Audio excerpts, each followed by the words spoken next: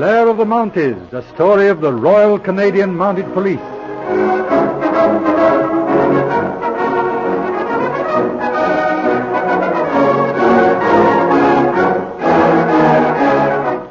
We present the 20th episode in Blair of the Mounties, being the second part of the story of the Canada Western Bank robbery. In the first part of our story, news of the robbery of over $100,000 in currency breaks. Two men are arrested on suspicion. Mason, the bank cashier, and old Danny McBrennan, the night watchman, an ex-member of the Mounties. Blair goes into action in defense of old Danny. As our scene opens, we find Blair and Marshall discussing the case at police barracks. But, Sergeant, do you mean to say that you have the solution to this thing? Yes, I've got the solution. And you know who did it? Yes, I know who did it. Well, but I don't follow all this. Now, have a little patience, Marshal. I've given the lead to the city police. It's their job, you see. And if my idea works out, we ought to know something in a little while. In the meantime, let's go over the whole case. Perhaps you'll see what I'm driving at. Now, what happened first? And mind you don't miss the little thing. The first thing was that Danny McBrennan, night watchman at the bank, states that at 11:05 last night, the manager, Blake Fishbury, drove up to the bank in a cab. Anything suspicious in that statement? Well, not suspicious, but unreasonable. Fishbury was proved to be out of town at that time, attending a public function where lots of prominent people saw him. And what do you conclude from that? That Danny was either lying or that he was mistaken. Or that he wasn't mistaken and wasn't lying. Why, but that's impossible. Well, we'll pass that up for the present. What's the next item in Danny's statement? He said that the bank manager gave him a $10 bill, sent him to the Craven Hotel for some cigars. The Craven house is 12 blocks away from the bank, and it took Danny 20 minutes. Yes. Now we switch over to the statement of Mason, the cashier. He was working late in the bank. He, too, swears that Fishbury, the manager, came in at about 11:05 and chased him off to bed. Mason immediately went upstairs to his quarters over the bank, or so he says. It's funny that neither of these men remarked on their surprise at seeing the manager back from his trip. Bravo, Marshal. That's an important point. It brings up a possibility, but we'll pass that one, too. Let's get on. What next? The next thing is that Danny gets back with the cigars and finds the manager gone. That makes him suspicious. He goes upstairs and gets Mason, the cashier. Mason spots a package of bonds that must have come out of the safe, opens the vault, and finds the currency gone. All right. The city police arrest both Danny and Mason on suspicion. What's the case against them? The case against Mason is that he knew the combination of the vault. He slept above the bank and had no alibi. In fact, he admits being there at the time. Yes. Now the case against Danny. The case against Danny looks bad. The $10 bill he claims the manager gave him for the cigars was one that had been put into the vault when it was closed that afternoon. It's a mixed-up business. Yes, anyhow, here's Andy McCross of the city police in a deuce of a hurry. Let's hear what he has to say. Good morning. Hello, Mac. What can I do for you? You can give me an explanation. The whole city's swarming with Mounties checking up on the Canada Western case. You don't tell me. You better call them off or there's going to be trouble. Me call him up? Well, I'm not running the force, Mac. No, but you're at the bottom of all this foolery. I tell you, we got that night watchman, Danny McBrennan, cold, and Mason, too. They're remanded for trial at the assizes. So I heard. Well, you see, Mac, Danny used to belong to our lot, and naturally the boys are out to do what they can. But if you have a case against them, of course, it's all right. Now, what's wrong with the case, anyway? Better sit down, Mac. We were just talking it over. What do you think of this story that Mason and Danny told? You mean about the manager himself stealing that money and giving Danny the $10 bill for the cigar? Yes. You don't mean to tell me you believe that story? I do, Mac. Oh, the thing's ridiculous. Yes. Too ridiculous to be a lie. What do you mean? Just think it over, Mac. Mason, the cashier, is a pretty smart chap. If he was cooking up a story, it's funny he wouldn't think up a better one than that. I don't see anything funny in it. All right, we'll have the best lawyer in Canada to defend old Danny. Wait till he starts on that case of yours. I have an idea you'll see the joke. See here, Sergeant. Have we not always worked with you before now? Yes, I know what's coming, Mac. All good policemen should stick together. Well, but no... Now, forget it, Mac. That stuff is out. We're working for Danny. I was bluffing just now when I talked about hiring a lawyer. That won't be necessary. Why not? Because I think we're going to have this case cleaned up before night. And Danny will be a free man. No, see here, Sergeant. If you have a line on anybody for this thing, I have a right to know it. I wouldn't be too sure of that, Mac. But I'm sure of it. And another thing. You've got 50 men out on this watching the roads and the trains out of the city and checking up hotels. And if you don't pull them off, there'll be a complaint into the Commissioner by noon from the mayor of the city. See here, Andy McCross. You try to pull that comic policeman stuff on me, I'll make you and your whole outfit look like 30 cents before the day's out. But Hold on now. What's the trouble? The trouble is the arrest of Danny McBrennan. He was in the police. There's a dozen or more of us here on this station that served with Danny through the storm and the cold up in the Arctic. Danny never told a lie in his life. You've got a nerve to arrest a man like Danny. Oh, no, I begin to see. Well, don't strain yourself, Mac.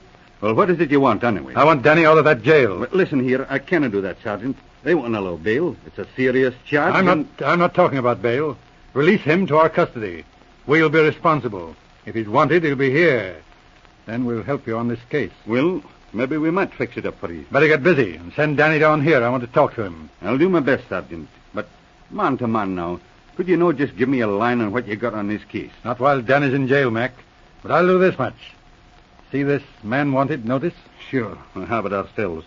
There's so many of them that I haven't had the time to be studying them all. Well, just take a good look at this one. It's important. John McNaughton, alias William Grover, wanted for burglary and assault in St. Paul, Minnesota. Yes, he crossed the border illegally 2 days ago. He's up here, Mac. And while we're talking of him, he's the man we have all the patrols after. It's an immigration case, so you can forget about that complaint. Did you pick him up? No, we let him through. Wanted to see what he was after. Take a look at his picture, Mac. Forget the mustache. Ever see him before? Well, no. Can't say that exactly. Know him yourself? No, but he's very like somebody I'm interested in. But what's that got to do with the Canada Western case? Never mind that now. Go and get Denny. Well, I'll let him out on a public order for questioning. And in the meantime, perhaps I can feel a release for custody. All right, hurry up. Look here, Sergeant. I wish you'd tell me something. What is it, Marshal? Is this just a bluff, or has this man McNaughton really got anything to do with the Canada Western case? I think he's the man who got that $100,000, Marshal. But what have you got on him? Nothing yet. Only that he looks like the sort of man who would do it. What? Looks like? Oh, but look here, Sergeant. You can't pull a man for that. No, we'd want something more. But the whole basis of this crime is personal appearance. Just think a minute.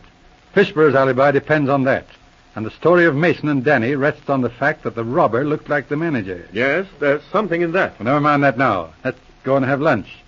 Danny will be here when we get back, and it's going to be a very amusing afternoon. I tell you, I have to see him. Sure didn't he send for me? Here's Danny, Sergeant. Oh, hello, Danny. Come in.